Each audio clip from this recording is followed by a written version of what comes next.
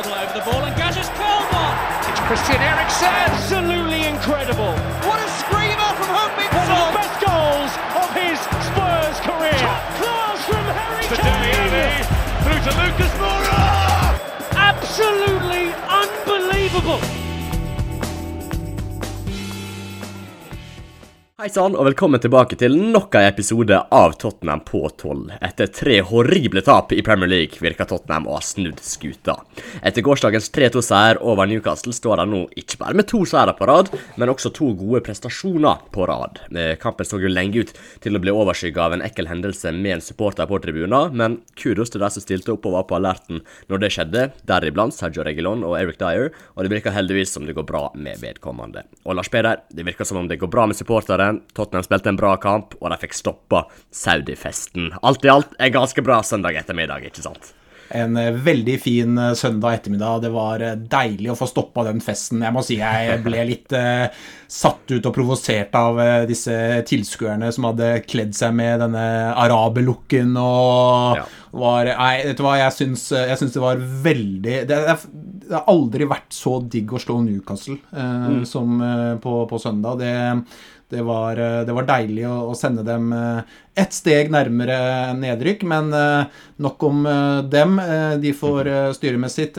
Først og fremst gledelig at Tottenham klarer å følge opp Villa-kampen, gjør en ny god prestasjon, også denne gangen en litt vaklende start, men løfter seg veldig, og ja, det er lenge siden, Erik, at jeg har sett Tottenham ha så fullstendig stålkontroll i en fotballkamp. Det var nesten så, de spilte jo 11 mot 10 der siste 10 minuttene, men det var nesten som om de spilte 11 mot 10 gjennom hele matchen, i hvert fall de siste 80 minuttene. De hadde virkelig kontroll, og selv etter den 3-2-reduseringen, det var riktig nok Newcastle redusert med en mann, men etter den reduseringen, jeg satt egentlig aldri med noen sånn veldig frykt for at Newcastle skulle få en til der, fordi Tottenham hadde full kontroll. Så meget bra gjennomført kamp av Tottenham, ny seier, og nå er de jo opp og snuse litt på de bedre plasseringene i ligaen.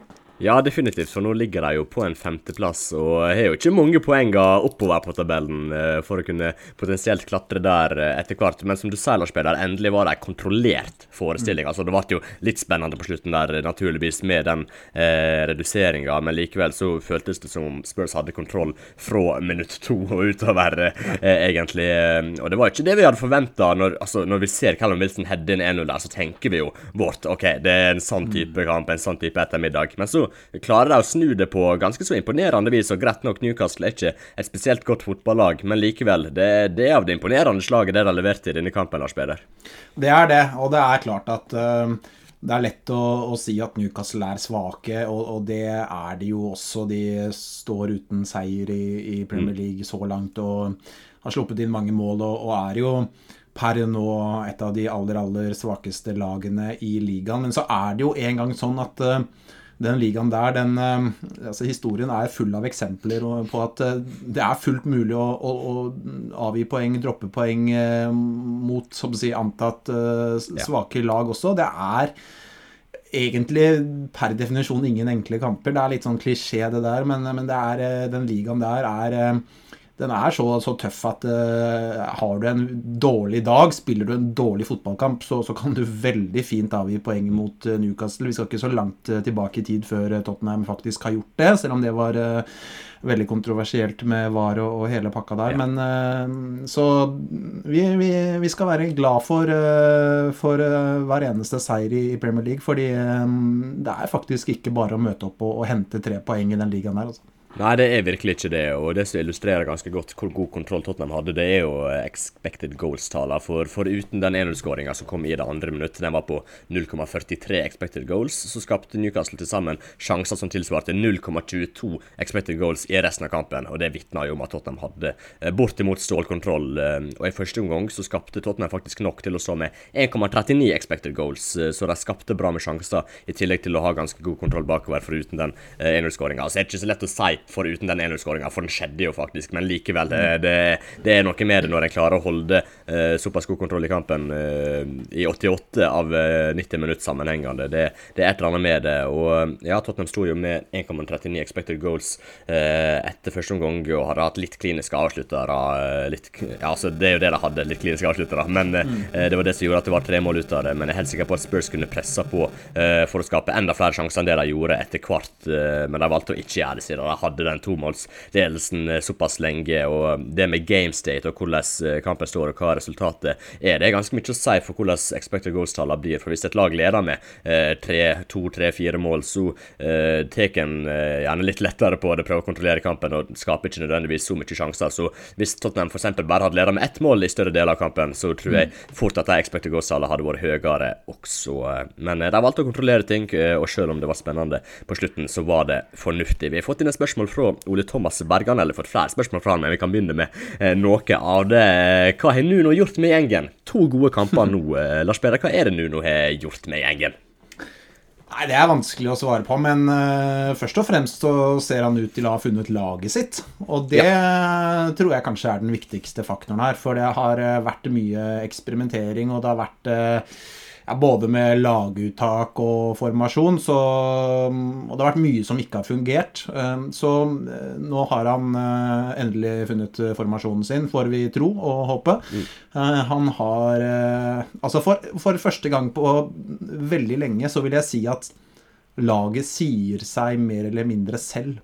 Det selvfølgelig noen posisjoner man kan diskutere litt, og sånn skal det jo være, men altså, han har et stopperpar, han har en sentral midtbaneduo, han har 2 sidebekker, altså, jeg tror det går fortere for Nuno å ta ut en elver nå enn det gjorde for noen uker tilbake, og det synes jeg faktisk en klar styrke. Så kan man si at ja, det bra med kamp om plassen og sånn, ja, det jo det, men jeg tror forutsetningen for det hodebryet han hadde i forkant av laguttak for 3-4-5 uker siden, det var ikke at det var 16-17 mann som presterte så innmari bra, og at det var liksom vi snakker ikke om liksom Alonso versus Chilwell på venstrebekken som du har i Chelsea. Det ikke Cancelo mot Walker mot altså det på en måte det har vært fordi at det ikke har fungert da, at det har vært så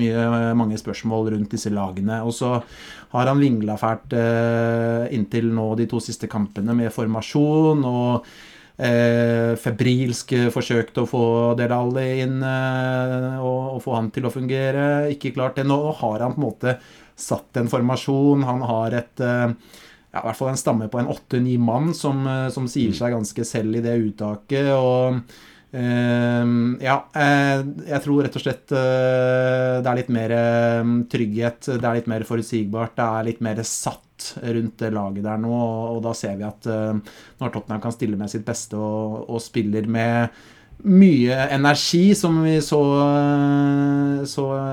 i hvert fall den delen av kampen hvor de avgjorde det mot Newcastle, så de et bra fotballag. Jeg synes det et veldig viktig poeng, og balansen i laget ser veldig god ut, spør du meg. Der komplementerende ferdigheter rundt om på banen, 2 backer som kan overlappe, være trusler offensivt langs sidene, der soliditet sentralt, og i denne kampen i hvert fall et ganske flytende og farlig angrep, så det begynner å se ganske så bra ut. Og Nuno gjorde faktisk ikke et eneste bytte i denne kampen. Det må jo sies å være ganske uvanlig, og det også vel nok et tegn på at han i ferd med å finne en elver han liker ganske godt. Ikke det, Lars Peder? Jo, det var litt spesielt. Og det må jeg jo si at jeg stusset litt over underveis, men så kan det jo hende at han har helt sikkert sine grunner til det. En ting kan jo være at han ønsket i størst mulig grad å hvile de som ikke spilte i går til kampen mot Vitesse. Det kommer helt sikkert til å bli veldig mange endringer på laget inn mot den kampen. Det kan vel hende vi ser et par mann fra start som spilte mot Newcastle, men jeg tipper vi får en 8-9 forandringer, det tror jeg fort vi får. Og så tror jeg også at han rett og slett ønsket å gi 90 minutter på flere av dem, og gi dem ordentlig matching. sånn som Ndombele, ikke sant, det hadde jo det normale hadde jo vært at han hadde vært tatt ut etter 60-70 minutter, men han var jo frisk og god gjennom hele matchen, så da det jo strålende at han står hele kampen der. Lucas får full kamp, Son får full kamp. Altså jeg synes egentlig jeg stusset litt på det under kampen og rett etterpå, men jo mer jeg har tenkt på det, jo mer skjønner jeg faktisk at han gjorde det. Så med da ny kamp allerede på torsdag og behovet for å matche dem ordentlig, så tror jeg det kanskje kan ha vært en god idé. Ja, det tror jeg også. Kontinuitet noe som utrolig viktig når en skal begynne å sette et lag og implementere en spillestil og en filosofi, og det jo akkurat det en gjør med å ikke bytte ut så mye i en kamp som dette. Da får en satt et lag, og en fikk tilbake de søramerikanerne som kanskje forventet at de ikke skulle komme inn, men som likevel ser ut til å være en ganske viktig del av laget i tiden fremover, og en fikk liksom den første elveren en gjerne har lyst på, og da spiller han jo med dem så lenge de klarer å holde ut, spesielt når det vi må kunne si en hel veke til neste viktige kamp, i hvert fall greit nok det Vitesse på torsdag, men da kan en hvile de aller fleste. Men før vi begynner å snakke litt om enkeltspillere, for det skal vi gjøre nok av i dagens episode, så ligger Tottenham nå altså på 5. plass med 15 poeng med kort avstand både opp og ned på tabellen, men de har jo 2 seire på rad, 2 gode prestasjoner på rad, som nesten enda viktigere enn de 6 poengene, og jeg tør nesten å påstå at det ser lysere ut nå enn det gjorde etter de 3 seirene i august, Lars Peder. Det endrer seg veldig fort dette her, men hva synes du? Ja, det kan jeg være med på.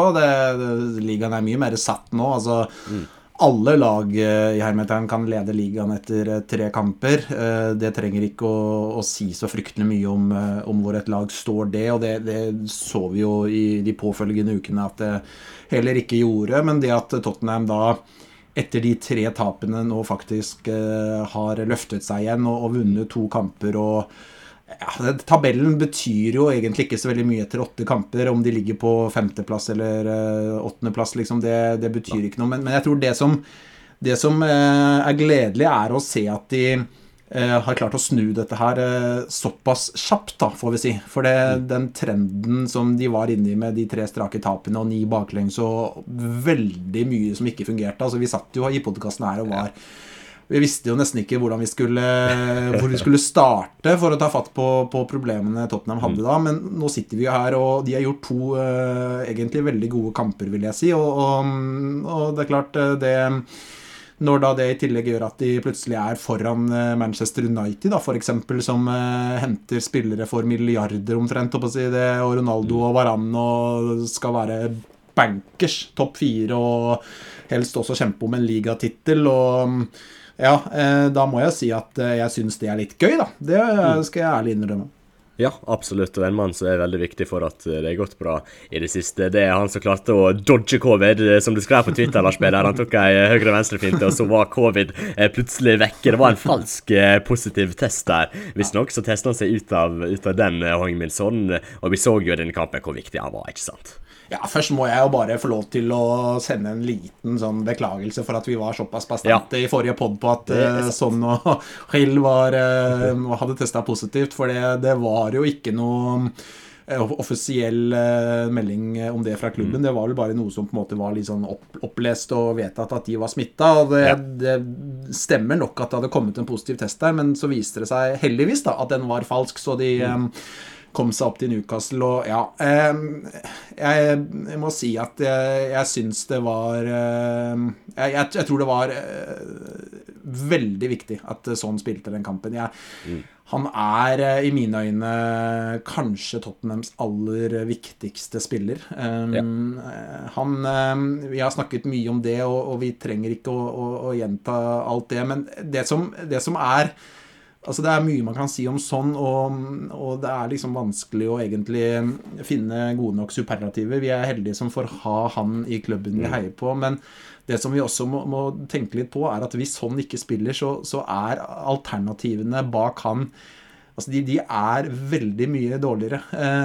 Vi ville kanskje fort fått Del Alli fra start, som vi jo spekulerte litt i podcasten i forkant av kampen, og Ja, det blir jo veldig hypotetisk, men jeg faktisk nesten ikke sikker på at Tottenham har vunnet den kampen hvis de var byttet ut som Dele Alli, for det så stor forskjellen er det på de to, og sånn er så instrumental i den kampen der, og bidrar så mye, og både i form av det han gjør, men også måten han åpner opp for de rundt seg, så ja, ny veldig god kamp av Sør-Koreaner. Ja, det må vi kunne si. Han fikk jo med seg en scoring, en fin bevegelse inn i boks der, så Harry Kane kunne finne han ganske greit. Han hadde klart flest nøkkelpassninger i kampen med 5 stykker, som mer enn dobbelt så mange som neste mann med 2, og det sier jo litt hvor viktig han når det kommer til å skape sjanser for dette laget og åpne opp rom offensivt. Og så slår han veldig gode dødballer, synes jeg, Sør-Korean. De cornerene han slår, det en enorm snert i seg, og Lucas Moura var jo ganske nær å heade inn den ene, og det var en til der som var farlig, så det er kanskje et litt undervurdert aspekt med sånn at han faktisk slår ganske så gode dødballer. Han skåret jo på frispark mot Watford også, når den bare seilte inn der uten at noen var borti, så ja, kanskje sånn en av de mer undervurderte dødballtakerne i ligaen, og i alle fall i Spurs, Lars Peder. Ja, det var veldig gode dødballer mot Newcastle, det bet jeg meg merke i altså. Jeg synes han har tatt et ganske stort steg der den siste tiden egentlig, for jeg synes jo egentlig Tottenham har manglet litt ordentlig gode dødballføtter, og jeg synes ikke sånn har vært så veldig fantastisk i den fasen. Det har vært veldig ujevnt da, han har jo slått selvfølgelig en del bra dødballer, men ikke noe sånn, jeg synes ikke det har vært noe sånn voldsomt våpen for Tottenham tidligere, men sånn som i går da, mot Newcastle, så synes jeg de dødballene han slår, de cornerne han slår, det er kvalitet, altså, og hvis han fortsetter å distribuere som det, så kommer Tottenham til å skåre en del dødballmål den sesongen, det er jeg helt sikker på, for de har kvalitet inne i feltet der, og jeg har spillere som Dyer, Kane, Romero, Lucas faktisk, som fint kan utnytte det, så vi får håpe at det kan bli et våpen de for alvor kan legge til spillet sitt utover høsten og vinteren. Det hadde absolutt ikke vært feil, og så det lov å håpe at sånn kan ta de direkte frisparker fra 16 meter og ut til 25 også, at Harry Kane ikke fått beslag på dem også denne sesongen. Det lov å håpe at noen andre får ta dem, for akkurat det er kanskje Kane. Nei, men det verste at jeg så en statistikk nå, jeg lurer på om han har skåret på 1 av 60 forsøk eller noe sånt. Ja. Men det verste at jeg sitter der hver gang og tenker at nå går det, nå skårer han.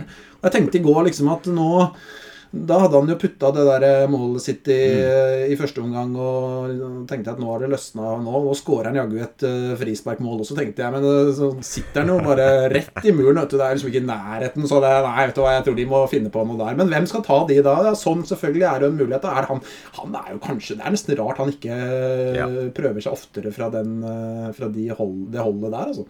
Ja, det synes jeg absolutt han bør få sjansen nå fremover, spesielt med tanke på hvor godt han har slått corneren og frispark litt lenger ute, så synes jeg at han fortjener den. Og så, ja, som du sier med Harry Kane, du tenker at hver gang han liksom liner opp der skal til å skyte, så Harry Kane, det en mann som kan å skyte en ball, så det jo Harry Kane, men på frispark så vil det seg aldri, så det må en endring til der, og det er lov å håpe at sånn så teker den. Det er jo, altså, det er noe med altså det er rart å si da, når han har skåret bare på 1 av 60 forsøk eller noe sånt, men jeg føler fortsatt da, altså utrolig nok så føler jeg fortsatt at det liksom oser litt mål av Kane når han står og skal ta det frisparket fra et par og 20 meter. Det er bare noe med, det er liksom Kane, han med tieren på ryggen og en av verdens beste spisser, og jeg føler bare at liksom, selvfølgelig kommer han til å skåre på et frispark snart. Det er snakk om å treffe ballen skikkelig, en ball som ligger i ro, og han er jo få som er så presis på labben som det han er, så selvfølgelig vil den blåse opp i hjørnet før eller senere, men den gjør jo ikke det, så det er merkelig altså.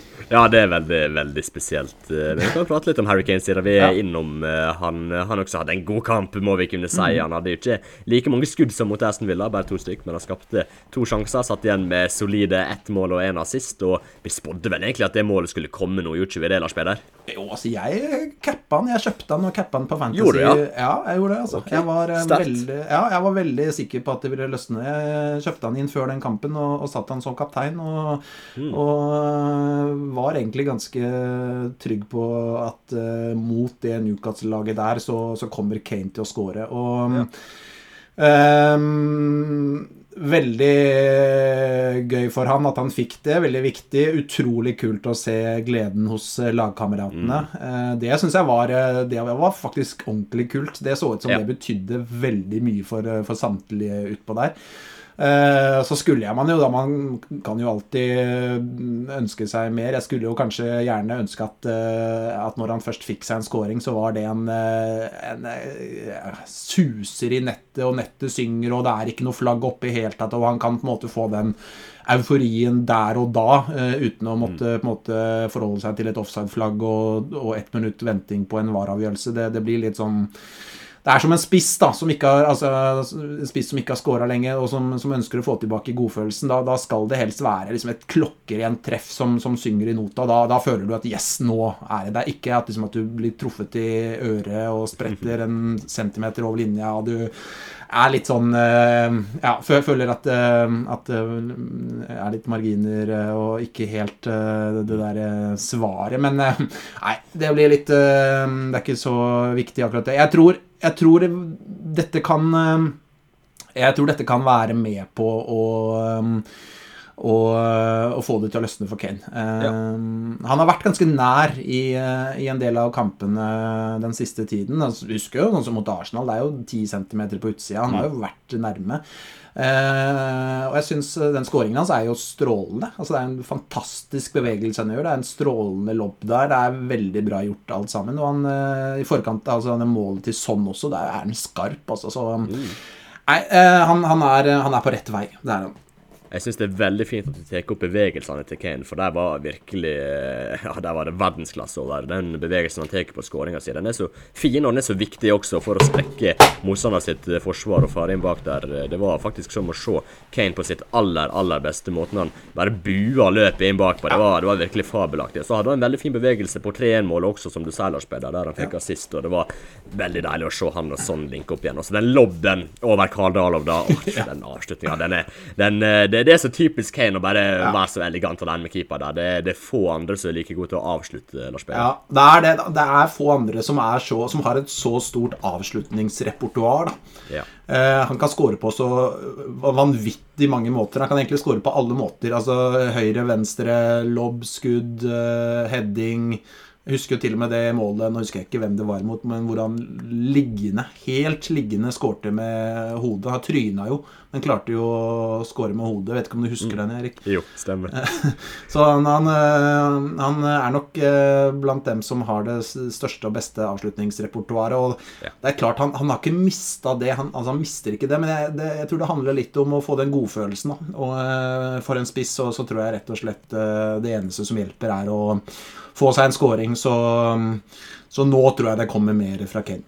Det tror jeg også. En det kanskje kommer enda mer av i tiden fremover, det Tanguy Ndombele som spilte litt av en kamp, må vi kunne si, i 10-rolla til og med. Han startet jo egentlig kampen med å vinne ballen, og så dribla av 2 motspillere ved å lobbe den over dem, og det satte jo, altså selv om Spurs slapp inn et mål drøyt minutt senere, så satte det liksom tonen for Ndombele sin kamp. 4 driblinger, nestmest i laget, 5 skudd, som var mest av alle i laget faktisk, så han var veldig aktiv og involvert offensiv, og den skåringen også. Det ikke ofte vi har sett Ndombele bare banke den i mål på den måten. Det var så klinisk, det var så kontant, og det var så Goalgetter-aktig, Lars Peder. Ja, det var en sånn scoring Kane kunne gjort da. Sånn, apropos, det bare litt sånn overrasket. Jeg føler Ndombele, jeg har vært litt sånn usikker på liksom, skudd, altså tilslag, skuddfeil. Så den biten der har jeg egentlig aldri blitt helt klok på da. Føler han litt sånn løs kanon på akkurat den biten. Det kan være fra det beste til det dårligste, det der, fra hans side. Men den scoringen jo fantastisk. Utrolig bra satt. Og jeg synes det var veldig gledelig. Kanskje hvis du tar sammen med scoringen til Kane, så synes jeg Ndombele og den matchen han gjør kanskje et av de virkelig store beholdningene fra den matchen. Fordi Tottenham har skreket etter å få i gang en tredjemann på midten der, sammen med Skip og Højbjerg, og vi har jo håpet på Lo Celso. Nå tok Ndombele virkelig opp hansken og leverte en strålende kamp. Han sto 90 minutter. Jeg synes han virka mer påskrudd I denne kampen her enn de han har vært tidligere. Jeg synes det var et eller annet med attituden hans I går mot Newcastle som var bedre enn jeg synes vi har sett på ganske lenge. Prestasjoner, alt det, veldig bra, men det noe med når Tottenham scorer, måten han feirer på, han mye, det virker som han egentlig koste seg mye mer med fotballen I går da, enn han har gjort tidligere, og så det jo greia at nå jo Aurier og Sissoko forsvunnet for ikke så lenge siden, som var vel hans to beste kompiser I Tottenham, og så kan det jo, vet ikke, det blir jo bare spekulasjoner, men kanskje har han på en måte fått litt mer sånn tilhørighet til laget da, laget som helhet nå, enn det han hadde når han hadde sånne 1-2 sånne veldig gode kompiser, og ellers kanskje, man fikk litt følelsen at han var kanskje litt sånn, litt på siden, litt distansert fra gruppen da, så ja, det lov å håpe I hvert fall at dette her var det som skulle til, og at dette var en match hvor det virkelig løsnet for Ndombele, for ja, som du vel skrev på Twitter tidligere I dag, Erik, hvis Ndombele kommer for fullt nå, og leverer noe I nærheten av dette, på å si, I hver kamp fremover, det vil bety veldig mye for Tottenham. Det kan bety veldig mange plasser på tabellen. Ja, absolutt. Og jeg følte liksom Ole Thomas Bergan har spurt litt om planen offensivt. Jeg følte liksom planen var få Ndombele så mye på ballen som mulig I gode posisjoner, eller om man bare skulle få ballen og så lage de gode posisjonene og situasjonene selv, uansett det at han skulle være involvert I det offensive spillet virker som om det en god del av planen til Nuno offensivt, og ja, når du har en såpass god spiller, en såpass talentfull spiller med såpass stort ferdighetsregister og arsenal, så det jo egentlig så lett som å bare få din beste spiller, I hvert fall I noen av spillets faser på ballen, og da løser mye seg ganske automatisk, så hvis Ndombele klarer å fortsette på dette nivået og holde ut I 90 minutter som han gjorde I denne kampen, som ikke ja, det I hvert fall det ganske sjelden vare at han gjør det, så hvis han klarer å fortsette med dette, så det veldig, veldig gledelig, og det kan fort bli nøkkelen og potensielt forskjellen på å være med I en topp 4-kamp og kanskje klare den 4. plassen til å plutselig ligge på 7. eller 8. plass. Jeg tror han såpass viktig, og det å få han I gang, og det å holde han I gang, ikke minst, det blir ekstremt viktig for dette laget. Og jeg synes det var interessant det du sa med humøret av Lars Peder, og det at han var litt mer påskrudd. Og vi så det jo på den ene corneren, det går jo rundt en gif på Twitter nå, der han springer rundt på baksiden av Dyer, så gjemmer seg litt sånn bak Dyer med det lure glis og ler litt, og Dyer ler, og det virker som det var skikkelig god stemning, at han var I god humør da, og det egentlig få spillere jeg sett som kombinerer effektivitet og artisteri så bra som Ndombele, for ja, han gjør kanskje noen ekstravagante driblinger og gjør litt mer ut av det, men det han gjør av de ekstravagante tingene og det som litt spektakulært, det også veldig, veldig effektivt, og det hjelper laget veldig, veldig mye, så han rett og slett en veldig unik fyr, og vi så jo en sånn sekvens nede med hjørneflagg, også eget hjørneflagg, der han bare driblet litt, spilte litt ball, alt med noen medspillere, og bare tok det forbi Shelby og sprang rundt på andre siden. Det var rett og slett en ganske sprø sekvens å se på. Jeg vet ikke om det finnes noen spillere som bedre til å drible av eller spille av motstander sitt press, egentlig. Så nei, som du sikkert hører, Lars Peder, Ndombele, det my guy. Ja, den klippet du snakker om jo, og han får seg en smell I foten der også, så han begynner jo å halte litt, men så får han ballen rett tilbake og fortsetter bare å drible og slår en luke og løper rundt. Men altså, han har jo noen ferdigheter som man knapt ser maken til I fotballverden. Det helt unikt det Ndombele har å by på når han I form. Når han I form og I humør, så det egentlig bare for Tottenham å få gitt ballen veldig mye til han I den posisjonen han spilte mot Newcastle, så kommer laget til å skape sjanser. Jeg synes han viser veldig mye bra mot Newcastle. Jeg håper nå at han kan jeg håper først og fremst at dette her et tegn på at formen hans begynner å bli bra, at han har brukt landskampperioden nå faktisk på å få bygget seg skikkelig opp, at han I humør, at han trives, at han synes det gøy å spille fotball for Tottenham, at alt på plass nå, for det talentet der helt vilt, og han jo en spiller som kan skape, altså det som jeg sa egentlig, og som du sa også, bare å gi ham ballen, så kan det alltid skje noe, og det vil veldig ofte skje noe. Og når du da har spillere som Son og Kane, da, spesielt foran han, som så kloke i bevegelsene. Legg merke til at jeg ikke tar med Lucas i den i den beskrivelsen,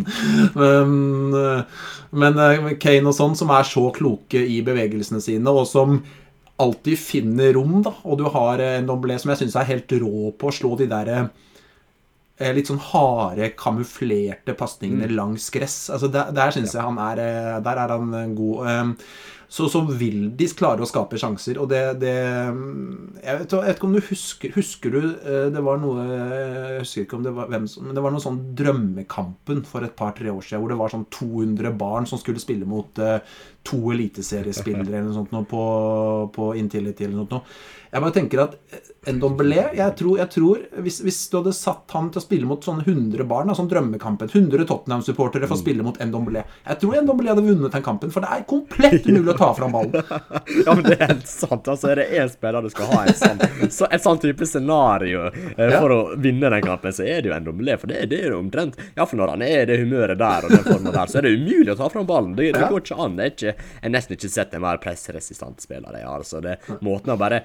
du ser han når han dribler, spesielt når han har en mann nært seg, eller så nærduellmann, så ligger han liksom nesten på bakken. Altså, kneas, det jo 90 grader når han fører ballen, og det helt spektakulært å se på. Jeg håper ikke det fører til skadetrøbbel for han etter hvert, for det helt fascinerende å merke verdig og snodig og alt som går an å si om den kroppsstillingen han har når han dribler med ballen. Den så spesiell, og jeg lurer på om det ikke kan belaste kneas litt. Det bekymring vi får ta en annen gang, for nå leverer han såpass bra, men altså, jeg sa det i sted, jeg sier det igjen, det ikke en mer unik fotballspiller i fotball-Europa omtrent, altså.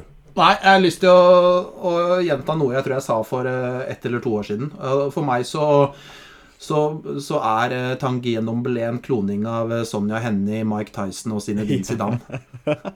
Altså jeg føler at etter kampen i går så det på tide å dra frem den igjen, for det han virkelig. Det en pakke med vanvittig mye spennende fotballferdigheter, fysikk, altså det vi jo mange som har tvilt på han etter hvert da, men hvis han nå skulle faktisk nå har han altså vi må jo la han være god i litt flere kamper før vi friskmelder han, men hvis han nå skulle klare å levere på det nivået som vi alle håpet på da han kom til klubben for drøyt 2 år siden, så nei, jeg mener helt oppriktig at det kan bety 5 plasser på tabellen. Altså, altså da tuller jeg ikke. Fordi så viktig vil det være å ha en Tanguy Ndombele i form.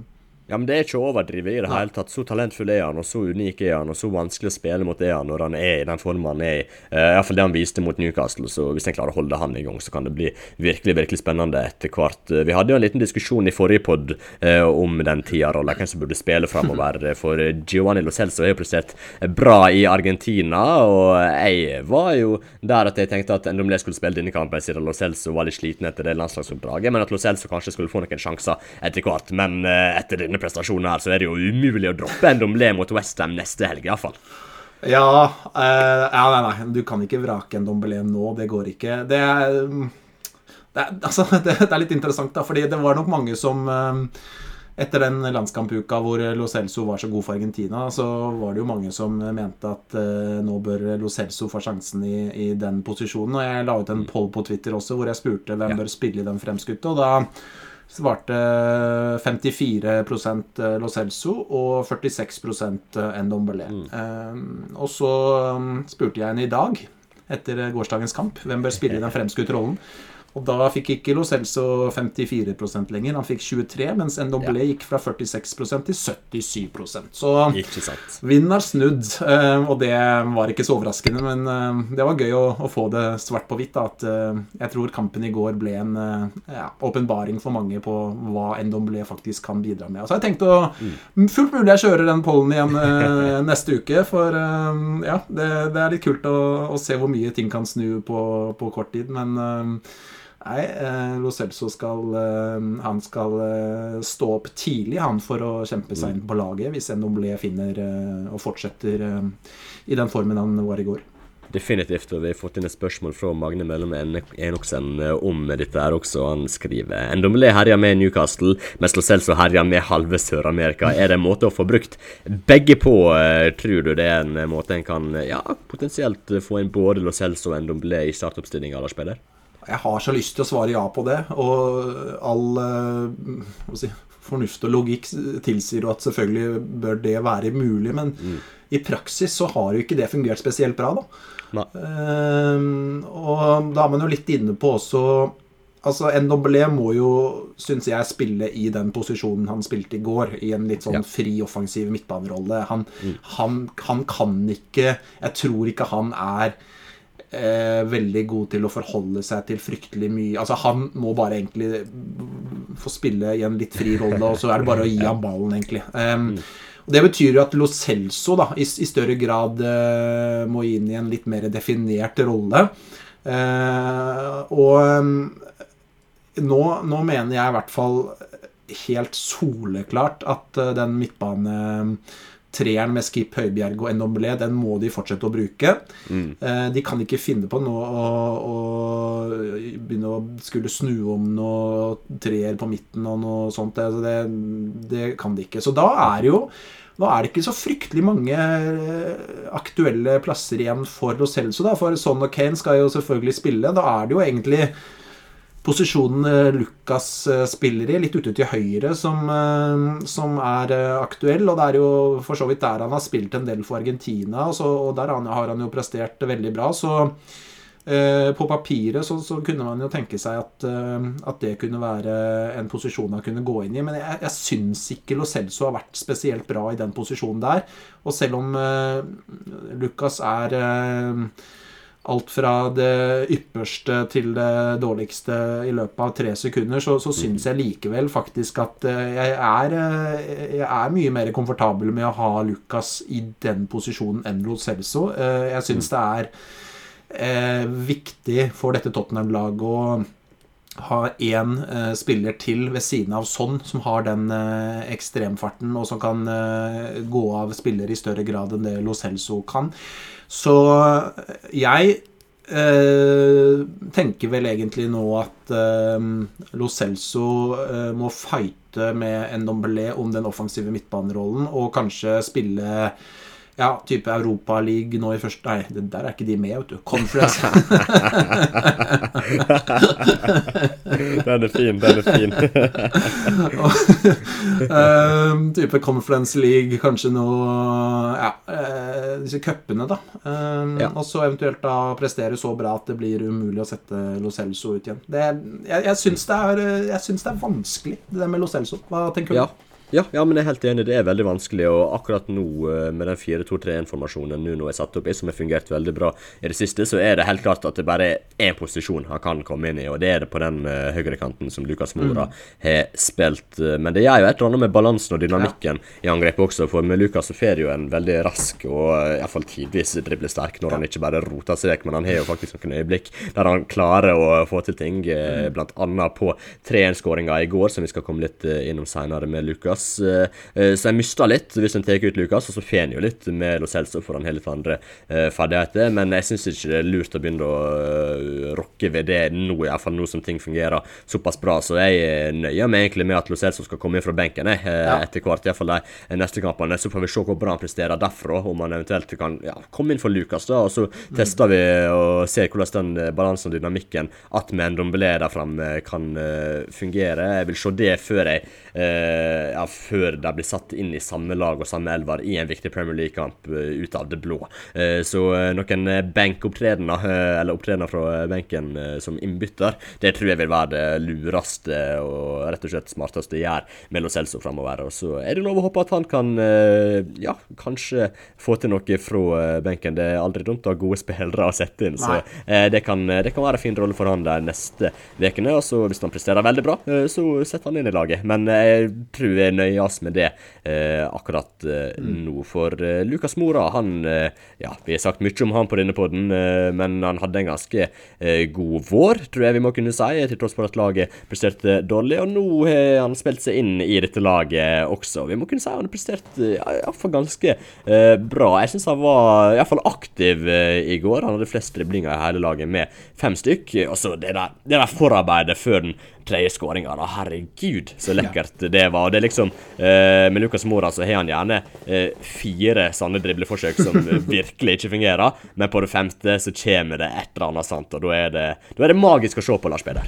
Ja, men det er jeg helt enig i, og det er strålende det han gjør der. Og det er litt det du får med Lucas da. Du kan få 8 situasjoner hvor du sitter og river deg i håret fordi han enten snubler i ballen eller gjør et feil valg. Men på det 9. forsøket så blir det plutselig noe genialt, og jeg liker Lucas. Jeg synes, jeg har egentlig, som du sa da, så synes jeg helt oppriktig at han var Tottenhams nest beste spiller i vår.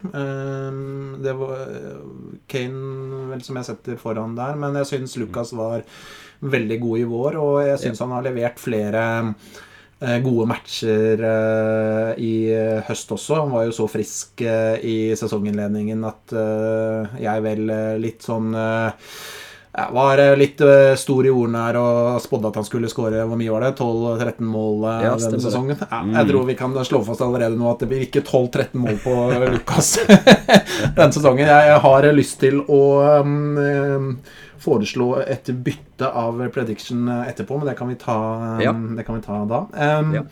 Men det er noe med altså det å skulle forholde seg til Lucas for en motstander, det må du faktisk ta på alvor, fordi han er i stand til å gjøre så mye med ball og med den hurtigheten han har, og han har faktisk en evne der til å skli unna motstandere og passere dem 1 mot 1, som veldig fort skaper ubalanse hos motstanderlaget, og med Tottenham nå som jeg føler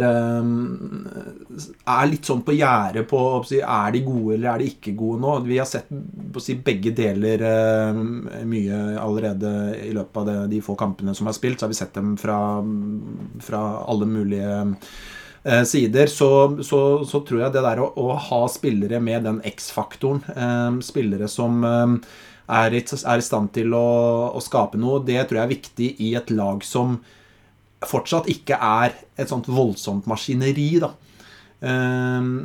Og sånn sett så tror jeg nok at Lucas per nå er en spiller som Tottenham har større nytte av enn det Lo Celso er.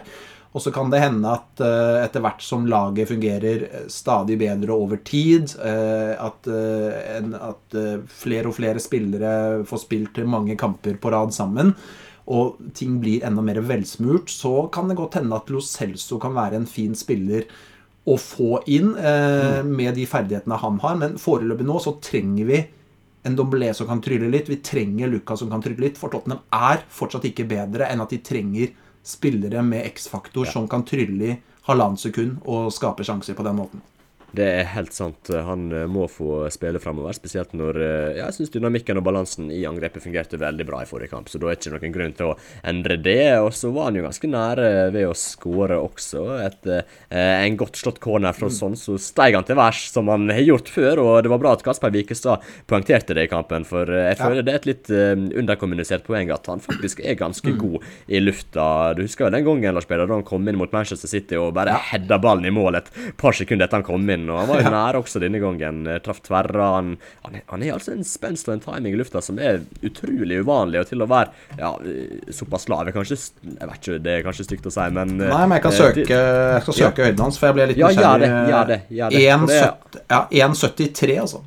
Ikke sant? Og da bare stige til værs i et felt med Jamal Lascelles og Kieran Clark og Joe Linton og hele den gjengen der, og være den som kommer på ballen. Det er ikke noe annet enn en sterk prestasjon, spør du meg. Nei, han er rågod i timing og spenst, så han er veldig god i lufta. Han er faktisk det, så og så er det et poeng til som jeg synes taler i favør Lucas nå, er at jeg synes med den måten laget er organisert nå, den midtbanesammensetningen de har med Skip og Højbjerg, altså de er så godt balansert at de har råd nå i større grad til å ha spillere som er litt himmel eller det motsatte, og som enten, altså hvis de lykkes så er det genialt, og mislykkes de så er det et balltapp, men de er langt mindre sårbare nå enn ta kampen mot Arsenal da.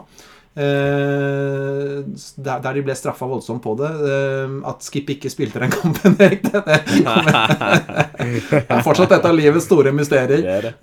Men så det er noe med, for et lag som er i så god balanse, og de har råd til å ha en type spiller som Lucas i større grad enn et lag som er mer kjøre og såre på å miste ball.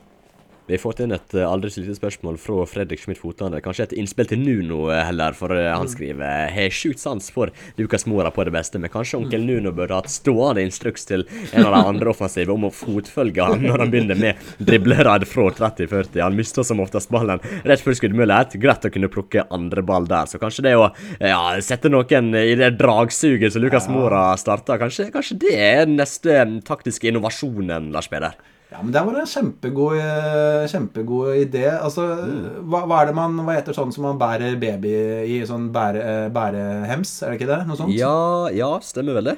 Se for meg hvis Lucas hvis sånn setter seg opp i den der bærehemsen, og så løper Lucas av gårde, og så bare hopper sånn ned og overtar når de nærmer seg 16-meteren. Jeg tror det er en interessant tanke som kunne vært spennende å se i praksis, men nei, jeg synes det er skrevet med humor fra Fredrik, men jeg synes poenget hans er veldig godt, fordi det handler om å ha hvis man har gode bevegelser rundt og foran Lucas Moura, så han faktisk finner litt sånn opplagte alternativer. Han vil aldri være den som altså Lucas er ikke en sånn boksåpner som kan slå den geniale passningen ingen andre ser, for det til det så synes jeg han er for altså han gjorde jo det i går, men jeg synes han på en måte mangler den der spilleforståelsen da. Han gjør mange dårlige valg, men i går så er det så gode bevegelser foran han, så hvis man får mange samtidige gode bevegelser rundt og foran Lucas Moura, så er han jo i stand til å treffe med, og det så vi i går, og da blir det sjanser ut av det, så det handler om å få ting til å skje rundt han, da blir det farlig. Ja, definitivt. Jeg synes det er et godt innspill. Kanskje Tottenham bør ta en liten kikk på både deg og Fredrik som sånn innovasjonsansvarlig inn mot seniorlaget for å komme opp med nye taktikker og sette sånn en hems der. Og ja, jeg liker forslaget. Jeg synes Nuno Co bør ta en aldri så liten titt på det. Men vi må prate litt om den sentrale midtbanen også, Lars Peder. For den begynner jo å sette seg nå med Pierre-Emil Højbjerg og Oliver Skip. Højbjerg med en kjempekamp noen gang, spør du meg. Klart flest pasninger med 103 stykker. En strålende assist til Harry Kane på 2-1-målet der. Det var en fint vekta og godt sett pasning. Og så leverte han 9 suksessfulle taklinger. 9 stykk. Det er helt enormt, faktisk. Og det er ingen andre som takler mer enn enkeltkamp i Premier League denne sesongen. Og det synes jeg sier ganske mye. Og vi var innom det før, men vi må si det igjen. Oliver Skip og Pierre-Emil Højbjerg. Det virker som en duo som virkelig har funnet tonen. Og etter min mening er det Oliver Skip som gjør at Højbjerg får tillatelse til å være så bra som han er. Jeg synes Skip skal ha mye ære for det. Og det er vel et aldri så lite mønster nå. Det er blitt poengtert på Twitter på flere ganger nå i det siste at Tottenham gjerne vinner med Skip når han spiller mange minutter, mens det ikke har gått like bra når han har vært ute av laget denne sesongen. Han startet faktisk den Crystal Palace-kampen, det var jeg tilbake og sjekket. Han spilte 90 minutter der, om ikke det er helt feil, men mot både Chelsea og Arsenal så var det vel innhopp fra benken der. Men nå er han tilbake i laget, og da er han plutselig vunnet de 2 neste, så det er jo et litt avslørende og talende mønster, er ikke det, Lars Peder? Ja, det er opplagt og soleklart at Skip skal spille. Jeg mener jo at de må få gitt han ny kontrakt nå. Han kommer til å være en bærebjelke og en bauta for dette laget her i 10 år fremover, og kan fort være kaptein og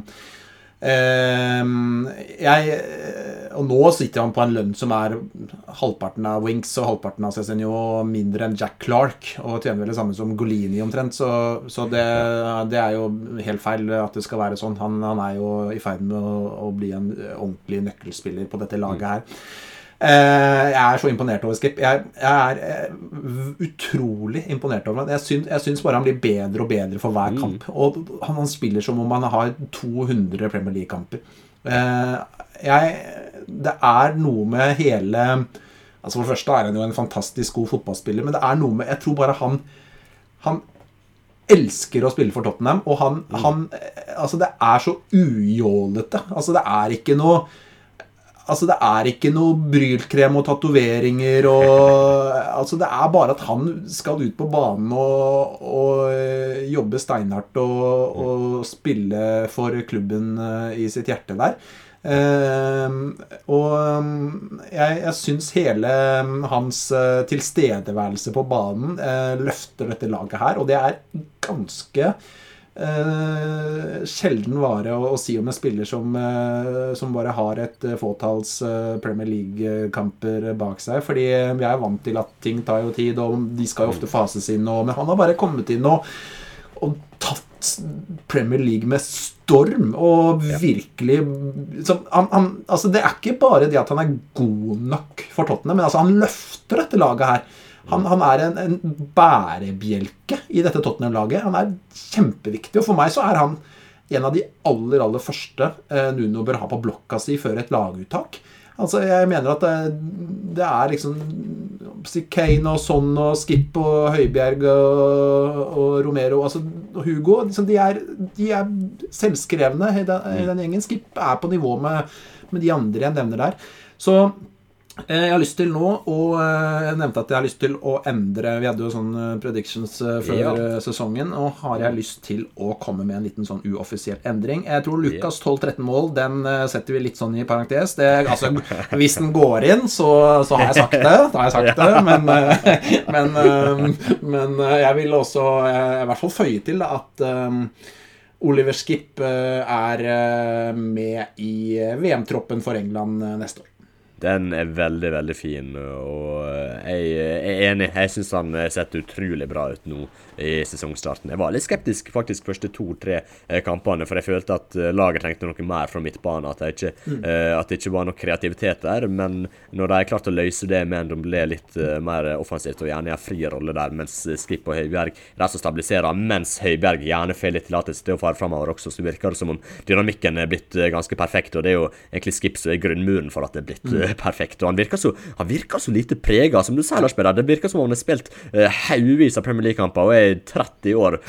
Han like gammel som meg, han 21 år, og han ser så lite preget ut på banen. Det liksom, kommer han opp mot Manchester City, null stress. Det ingenting, det. Han spilte en full sesong i Norwich, så da takler han alt, ikke sant? Så han virker mentalt sterk, og det ikke ofte en ser spillere i den alderen der være så stabiliserende og fungere så stabiliserende på lag. Det krever ofte en slags tålmodighet og en modenhet for at spillere skal kunne ha den påvirkningen på et lag, men den har Skip, altså. Det er evne som få andre har, så han veldig, veldig spesiell der, og det et sånn lite mønster jeg merker med Skip nå i de kampene han har spilt, for han startet denne kampen med å egentlig stoppe Alan Saint-Maximin den ene gangen med en ganske kontant takling, og jeg føler det blitt en gjenganger, det at Skip klarer seg veldig, veldig bra mot raske vinger som trekker innover i banen for å drible han og stoppe Adama Traoré ene gangen med en kjempetakling. Raheem Sterling har han tatt også, og nå også Saint-Maximin. Kanskje,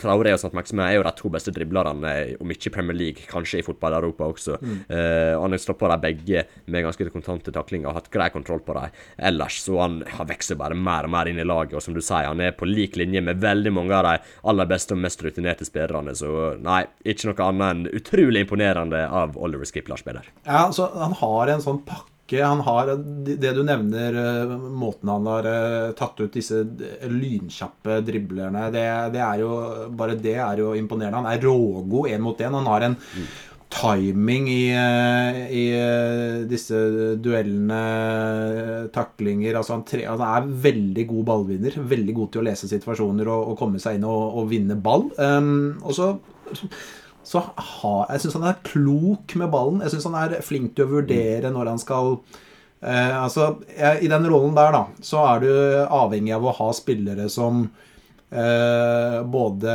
innehar god passningsfot og som faktisk fotballsmarte. For det handler om å kunne ta de riktige valgene, og det handler om å kunne utføre det valget du har tatt. Fordi noen ganger så skal du faktisk forsøke å sette i gang noe hurtig. Andre ganger så handler det mer om å ta vare på ball i laget. Og jeg synes Skip viser seg som veldig klok. Han flink til å vurdere og se an klima i kampene når han mottar ball. Og så har han gode nok passningsferdigheter til å utføre det. Han har en veldig god motor. Løper mye og jeg synes egentlig den pakken Oliver Skip i ferd med å vokse seg ganske enorm, så hvis han bare banker i bordet, hvis han kan holde seg skadefri, det tror jeg egentlig det som blir det aller viktigste, så da tror jeg som sagt jeg ganske trygg på at han med i Englands VM-tropp neste år. Altså jeg kan ikke skjønne annet hvis han fortsetter som dette her. Nei, jeg helt enig. Han ser skikkelig god ut, og han fortsatt en god del utvikling igjen, så det veldig spennende å følge med på Oliver Skip. Vi må, før vi gir oss, prate litt om søramerikanerne også, som ble kastet inn i denne kampen rett fra Sør-Amerika landslagsoppdrag der til å spille mot Newcastle på St. James' Park. Emerson Royal spilte jo på høyrebacken. Jeg synes han gjorde en god kamp nok en gang. Tilfører bra med kraft, fart, trussel, offensivt, rett og slett, langs høyre siden. Det som så fint når jeg har to backer som trusler offensivt og faktisk med å bidra. Altså når Reguilón gjør det samme på den andre siden, så åpner opp motstanderne mer enn hvis jeg for eksempel hadde spilt med en ganske så restriktiv back på den ene siden, og så en av de mer offensive på den ene siden. Nå har en to backer som kan gå offensivt, begge kan være igjen og dekke rom, det ikke det står på, men begge kan være med offensivt, og det med på å tilføre til laget mer uforutsigbarhet og flere strenger å spille på, så det så utrolig viktig å ha fått inn Emerson, og det tilfører laget noe voldsomt. Christian Romero synes han hadde en god kamp også etter starten da, for jeg synes han sviktet litt på 1-0-målet, ble litt passiv når innlegget var slått mot Callum Wilson, og det veldig ulikt han å være passiv, og jeg synes egentlig det tyder litt på at han kanskje ikke var helt klar til å spille. Vi så jo litt det samme, jeg sammenlignet det litt med Harry Maguire sin opptreden mot Leicester. Han ble jo rushet tilbake av Solskjær i aksjon denne helga, har vel hatt litt skadetrøbbel. Han mistet jo markeringen totalt på en corner der Patson Daka satte den, og så hadde han jo en glipp med ballen i beina også, som førte til Tielemans sin scoring. Men den glippen han hadde på corneren synes jeg minner ganske mye om det Romero hadde mot Callum Wilson. Altså Maguire sin var mye verre. Ikke tenk på det, men jeg synes Romero han var ikke helt klar fra start, men han vokste inn i kampen etter hvert. Hva du synes om prestasjonen til de to søramerikanerne som ble kastet inn i laget fra start? Jeg synes de vokser seg veldig bra utover i kampen etter en start der jeg sitter og tenker spesielt Emerson Royal, men også Romero. Men Emerson Royal i starten der synes jeg så sjøsyk ut. Altså, han så skikkelig døgnvill ut, og det lurte på hva dette... Jeg satt og egentlig stusset på han her klar til kamp i starten, for han sto og virket virkelig ikke til stede ut på der. Og Romero også egentlig, og det målet der han jo ikke helt på alerten, så...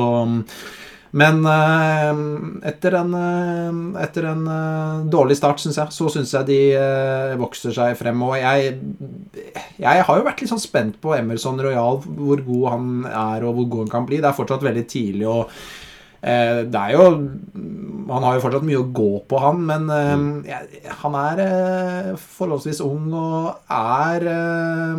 en spiller som jeg synes jeg ser konturen av at han kan bli ganske bra, fordi han har noe over seg som jeg tror vi må være tålmodige med han, fordi som sagt han ung og kommer fra en annen liga, og han skal lære seg både Tottenham å kjenne, og Premier League å kjenne, og lagkamerater, og ny trener, og altså, alt nytt. Men jeg synes det noen konturer rundt at han kan bli bra. Og Romero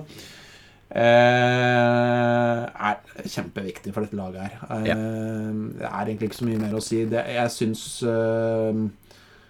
vet du hva, jeg kunne snakket mye om han også, men jeg liker Romero veldig, veldig godt. Ja, jeg helt enig. Jeg har fått en liten utfordring fra Thomas Edvardsen. Det var det jeg tenkte, at nå kan du ta den, så nå tenkte jeg. Ikke sant. For jeg har fått en utfordring med han. Han vil at jeg skal sette Christian Romero inn et sted på denne lista, og lista som følgende: Virgil van Dijk, Marquinhos, Ruben Dias, Lucas Hernandez, Rafael Varane, Jules Koundé, Antonio Rudiger, Diego Carlos og Harry Maguire. Og jeg skal innrømme, jeg har ikke tenkt for mye på dette, så det blir litt sånn på sparket, men umiddelbart, jeg tenker Virgil van Dijk, han definitivt bedre. Marquinhos bedre. Verka, Ruben Dias.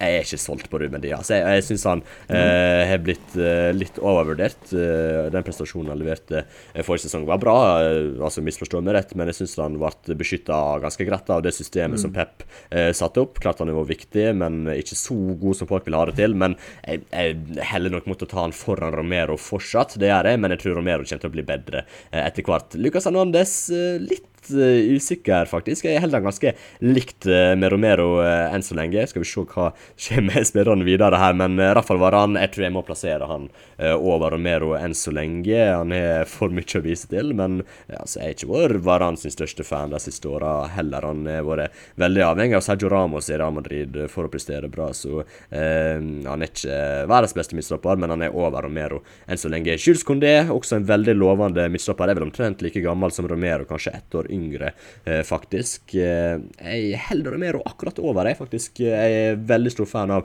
Jules Koundé. Jeg tror han blir en av verdens beste midtstoppere etter hvert, men mangler kanskje litt grann når det kommer til altså han jo moden og har god ro, men han trenger bare litt av alt, og han trenger bare å spille litt mer, så blir han veldig, veldig bra. Men jeg synes Romero har kommet litt lenger nå, og jeg har egentlig gått forbi han i utviklingen, så Romero over han. Antonio Rudiger, veldig god vår for Chelsea, og startet sesongen veldig bra, men vet du hva, jeg ser mer talent i Romero, og han kommer til å bli bedre etter hvert, så jeg holder Romero over han. Diego Carlos, han har hatt ganske fryktelig kanskje sterkt, men han har hatt en svak han var svak forrige sesong, ikke startet denne sesongen spesielt bra heller. Han var jo veldig god i den 2019-2020-sesongen, men så laget han en del straffespark i Europa League mot slutten av den sesongen, og veldig uvørende i stilen, så han definitivt under Romero. Og så siste mann da, Harry Maguire, han har startet sesongen ganske katastrofalt egentlig, og det toppet jo seg nå i helga mot Leicester, der han var helt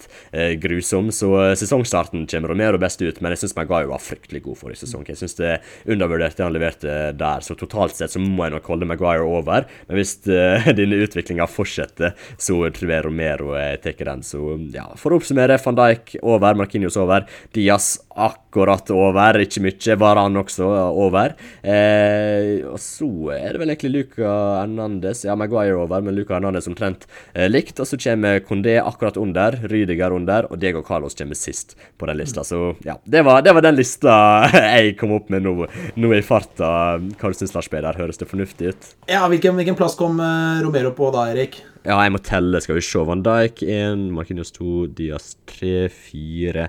Han kommer på en femte-sjetteplass på en liste som inneholder totalt 10 midtstoppere, så det er ikke så gale det, altså. Rett utenfor topp 4, det jo vi Tottenham-supportere for så vidt.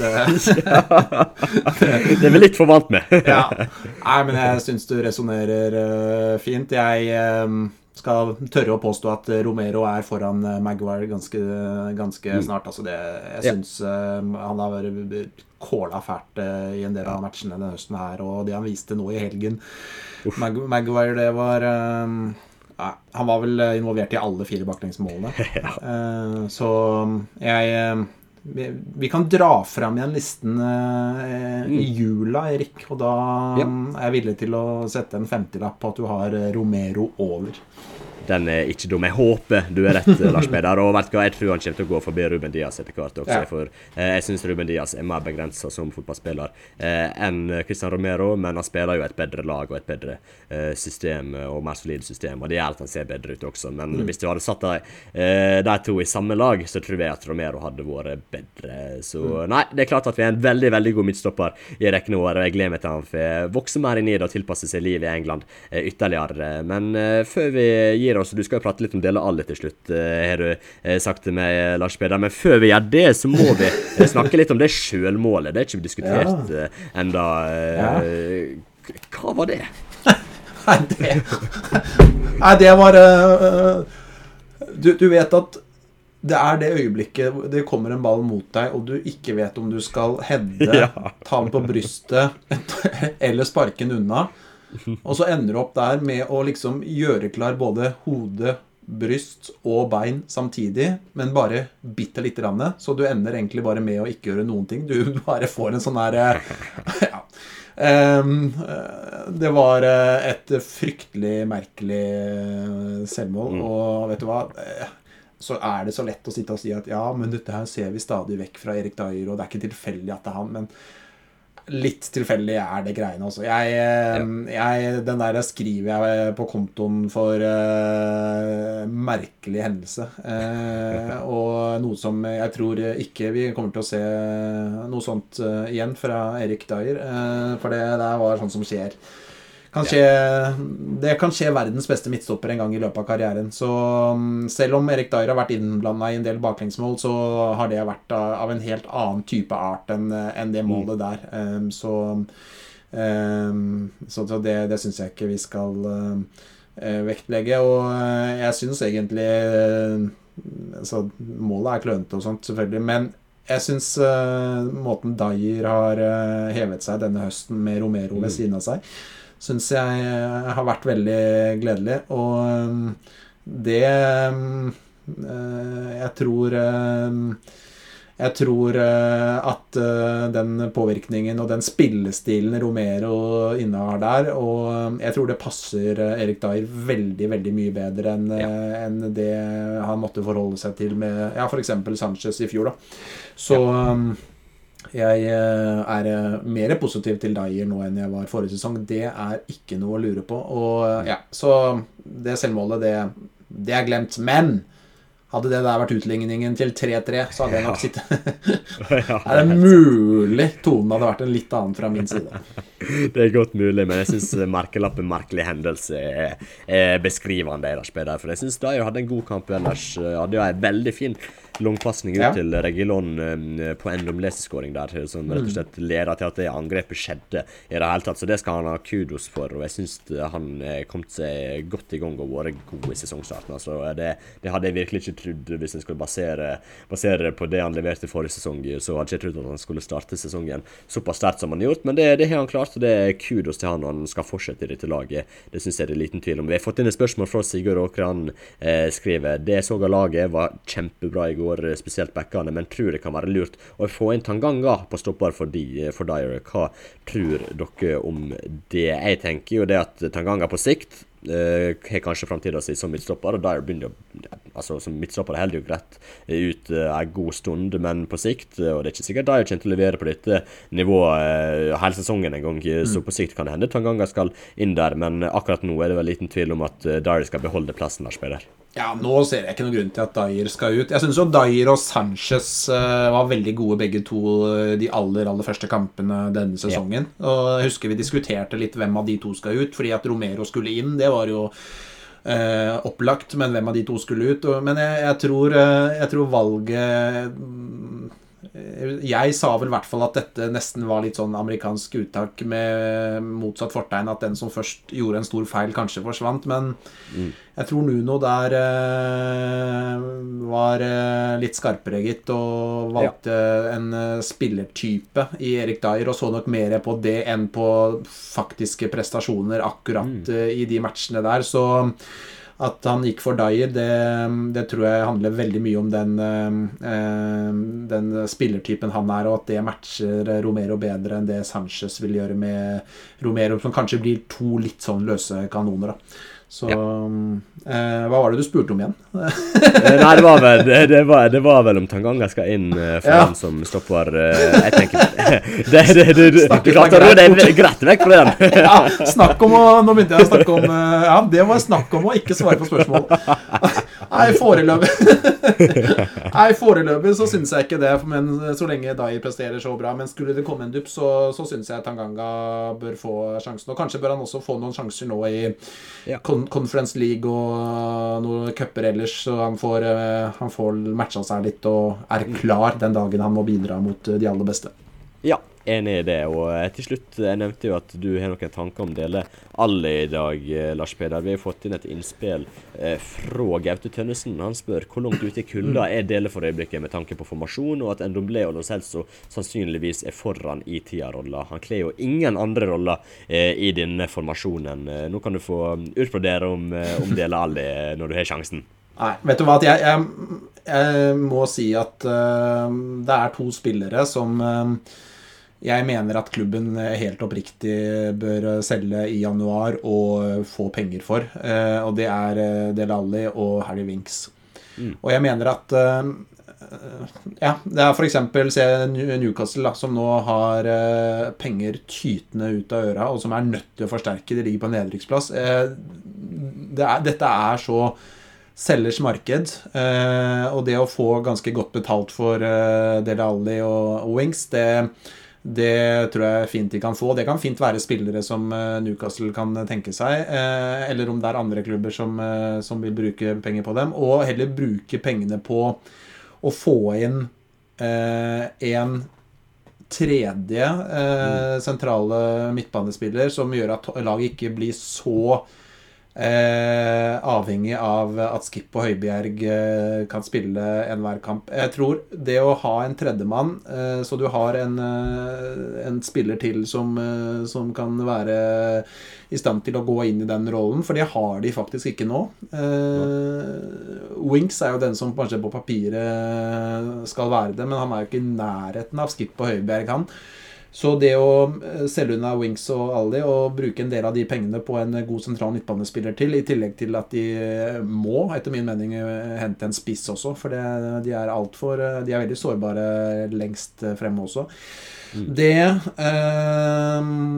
synes jeg faktisk de bør gjøre, fordi at Dele Alli, det er man kan finne en og annen kamp hvor han virket å være på gang, men i sum så synes jeg han er alt for langt unna, og jeg synes det Gaute skriver at hvor skal han spille? Altså hvor skal Dele Alli spille i dette laget her? Nå tror jeg Nuno har funnet formasjonen sin med en 4-2-3-1. Jeg tror en ganske viktig årsak til at Nuno eksperimenterte såpass med formasjonen i innledningen av sesongen var fordi at han ønsket veldig å finne plass til Dele Alli så han kunne blomstre litt, men det funket ikke. Dele Alli presterte ikke spesielt godt, og laget i sin helhet de var svake i den formasjonen, og nå tenker jeg at han kan de godt selge for min del nå, og få en del penger for han, og bruke de pengene i posisjoner der det er større behov, fordi, sorry, men det er grenser for hvor lenge du skal sitte og håpe at en spiller, han er 25 år nå, han er ikke 21 lenger, han er 25 år nå, det er begrenset hvor lenge du skal sitte og håpe at det løsner for en spiller som har levert så få gode kamper de siste årene, og som ikke passer inn, og som ikke det finnes noen posisjon for, og ikke finnes noe sted man kan bruke, og som egentlig ikke leverer spesielt godt, og nei, vet du hva? Jeg synes han og Winks kan selges i januar. Det er definitivt ikke vitale deler av elveren lenger, det tror jeg vi kan si, og det er interessante og nødvendige betraktninger du kommer med, Lars Peder, og så er det jo totalt avhengig av hva slags pris en får. Det er jo det hele kommer ned til, spesielt med Dele Alli, for han har jo noen ferdigheter og noen kvaliteter som jeg synes er udiskutable, og som en kan få nytte for etter hvert, det tror jeg. Men Harry Winks tidligere, så har jeg forsvart han litt, og synes han burde fått litt mer tid og litt mer sjanser, men jeg tror kanskje et miljøskifte er det som skal til til for at han skal blomstre igjen. Altså, jeg er litt usikker på om han kommer til å få ut det vi håper at han skal få ut i Tottenham. Jeg tror det må komme i en annen klubb. Så jeg er med på Harry Winks at han sannsynligvis må selges. Hvis ikke så blir han nok værende og kommer aldri til å nå det nivået som er nødvendig for å spille viktige kamper for Tottenham. Og hvis han ikke kan spille viktige kamper for Tottenham, da er det ikke vits å ha han i stallen. Da kan en jo like godt bare gi den stallplassen til en ung gutt heller, for han er jo i likhet med Dele Alli, han fyller i hvert fall 25 år i år. Jeg vet ikke om han er fylt allerede, men han er i hvert fall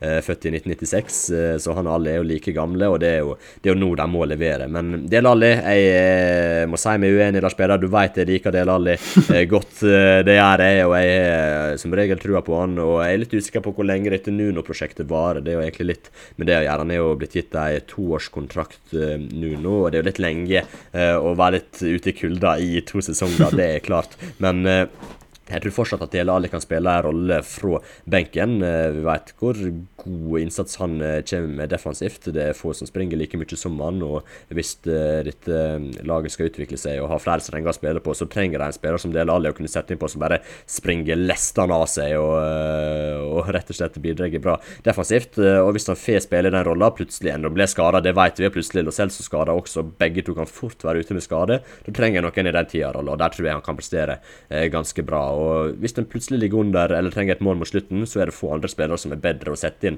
enn Dele Alli med de bevegelsene han har i boks og rett og slett de ferdighetene han kan tilføre der. Det er klart at sesongstarten har ikke vært optimal. Jeg synes han var ganske bra i første 2-3 kampene, tror jeg vi kan si, men etter det så har det vært dalende, og nå er det vanskelig å se en vei inn i laget. Så hvis jeg får et godt bud for han i januar, og da snakker jeg snakker 30 millioner pund over, altså jeg krever såpass for Dele Alli, gjerne, altså kanskje mer også faktisk, for han har såpass mange spisskompetanser når han er på sitt beste, at hvis den treffer med han og han kommer i form, så er han verdt i alle fall det dobbelte og godt over 50 millioner pund. Så jeg er fortsatt ikke der at jeg har lyst til å ta sjansen på å selge han, for jeg tror han kan komme seg til rette etter hvert.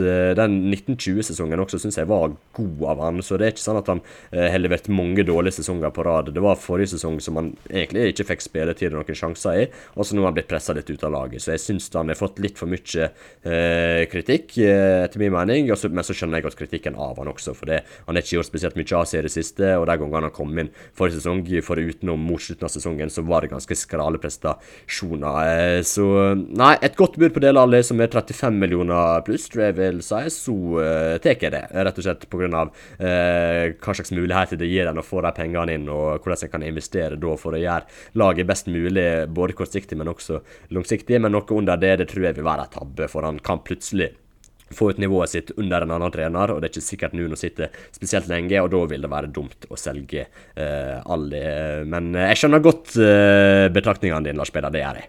Ja, og så er det jo viktig å legge til at hvis det skal være snakk om et salg, så det du sier er jo helt riktig. Altså, det må være snakk om et godt bud. Altså, det må være snakk om mye penger. Det er ikke sånn at han på liv og død skal ut av Tottenham. Altså, men det som jeg mener da, som er tanken bak at de to kan selges hvis de får inn bra med penger, veldig bra med penger, er at jeg mener at det går an å forvalte de pengene på en måte som gjør at det gjør Tottenham bedre. Og så klart, hvis det hadde vært sånn at jeg trodde Dele Alli kunne finne tilbake til sitt beste i løpet av ikke alt for lang tid, og det samme med Winks, så hadde jeg jo mest av alt ønsket det, men jeg har vanskelig for å se for meg at de to kommer til å bli veldig, veldig viktige spillere for Tottenham igjen. Skulle det skje, så synes jeg det er veldig hyggelig, og det er jo ingenting jeg heller ønsker enn at Dele Alli skal finne tilbake til det vi så spesielt for 3-4-5 år siden. Da var han jo fantastisk. Ja. Men jeg har ikke mer tro på det, annet enn at jeg mener at hvis de skulle få en god slump med penger, så går det an å investere det på en sånn måte at Tottenham er styrket som lag og som tropp, og det samme med Winks. Så å få et godt bud er selvfølgelig en helt avgjørende forutsetning her. Det det definitivt, og det viktig det du sier, eller i hvert fall sa I stad om at det vanskelig å få han inn I laget på noe annet vis enn å sette han I 10-roller, for akkurat sånn taktisk og hvordan han kan spille, så Dele Alli ganske begrenset. Greit nok han kan gjøre en jobb, I hvert fall defensivt ute på kanten, eller som en indreløper, men når han har ballen I beina og laget har ballen, så fungerer han virkelig ikke I de posisjonene, og da må han egentlig spille I 10-roller, eller noe som tilsvarer for å prestere bra når laget har ballen. Så det klart det gir noen problem, men jeg tror en fremtidig trener, hvis det potensielt blir en slags Graham Potter og Erik Ten Hag-type, så tror jeg det kan passe Dele Alli veldig bra. Så det blir spennende å se hva som skjer, og om Nuno fortsetter gode resultater, så kan den bli lenger, og da kan det være hensiktsmessig å kvitte seg med Dele Alli, men ja, det blir bare ren spekulasjon. Vi får se hva som skjer, og så kan vi kanskje ta en liten episode når det nærmer seg januarvinduet om hvem vi synes bør ut, og hvem som bør inn. Jeg synes vi kan kjøre en aldri så liten spesial der. Men nå, Lars Peder, nå har vi pratet I nesten 80 minutter. Jeg trodde ikke, altså jeg visste episoden kom til å bli lang I dag, men at den skulle bli så lang, det hadde jeg faktisk ikke forventet, altså. Tottenham på 80. Altså, det ante meg at det ville bikke timen I dag, men nå tror jeg kanskje vi skal la folk få pause fra oss til neste episode. Ja, det helt sant, men jeg tror dette kan bli siste episode på fort en veke, for ser du hva jeg heldig I handa her, Lars Peder? Nei, skal vi se, nå har jeg ikke bilder, skal vi se nå. Dette litt dårlig podcast, skal vi se. Men ser du hva jeg her? Du har noe frem, det billett? Du skal til Balløya? Oi. Jeg skal, det her Oyster-cardet fremme nå, vet du, for å få reise rundt på Kyben, for jeg bestilt med fotballtur, jeg stikker på onsdag og vekke til søndag, så jeg får med West Ham Tottenham nå kommende helg. Håper vi får se en god kamp fra Nunos gutter I den matchen. Ja, men da får du... det jo rått da får vi jo en rapport I hvert fall I etterkant av turen, og skulle du ha en halvtime du trenger å slå ihjel på hotellet der, så får du plinge på, så skal vi få til en podd direkte fra UK. Det klinger ganske bra, det det. Ja, Tottenham på 12 år internasjonalt. Fantastisk. Nei, men jeg gleder meg virkelig stort, og så skal det sies at jeg skal jo faktisk på Arsenal-kamp, også Arsenal-Aston Villa, så da skal jeg sørge for å holde med Danny Ings og gjengen også, så det blir stort, og så det godt å få ta seg en tur igjen nå etter alt som har skjedd de siste 18 månedene, så det blir gøy, det ser jeg frem til, og så håper vi at vi kan ta en god borteseier mot det som en ganske vanskelig bortekamp, West Ham på London Stadium, altså. Den knalltøff. Jeg veldig spent på den, og nå har de vunnet. Den Villa-kampen Villa har jo vært bra I høst, Newcastle har jo vært svake, men West Ham borte, den hvis de skulle klare å levere en veldig god prestasjon og vinne den kampen, da vil jeg faktisk si at nå Tottenham skikkelig på gang. Da går det an å si det, for da det 3 kamper grunnlag for å si det, og West Ham et bra lag, så vi får håpe de kommer derfra med noe. Det hadde vært bra, det. Absolutt, en god prestasjon der, så kommer en jo inn med selvtillit mot kampen mot Manchester United, som helga etterpå, og vi ser jo hvordan de gjør det for tida. Der skal det være mulig å plukke poeng, så det ganske spennende veke framfor oss nå, og det begynner å se lyst ut, så det godt å være Tottenham-fan akkurat nå de siste vekene, og kanskje vekene foran oss. Men det var egentlig alt vi hadde for I dag. Tusen hjertelig takk for at dere lyttet på, kjære lyttere, og så høres vi igjen veldig, veldig snart. Ha det bra. Ha det godt.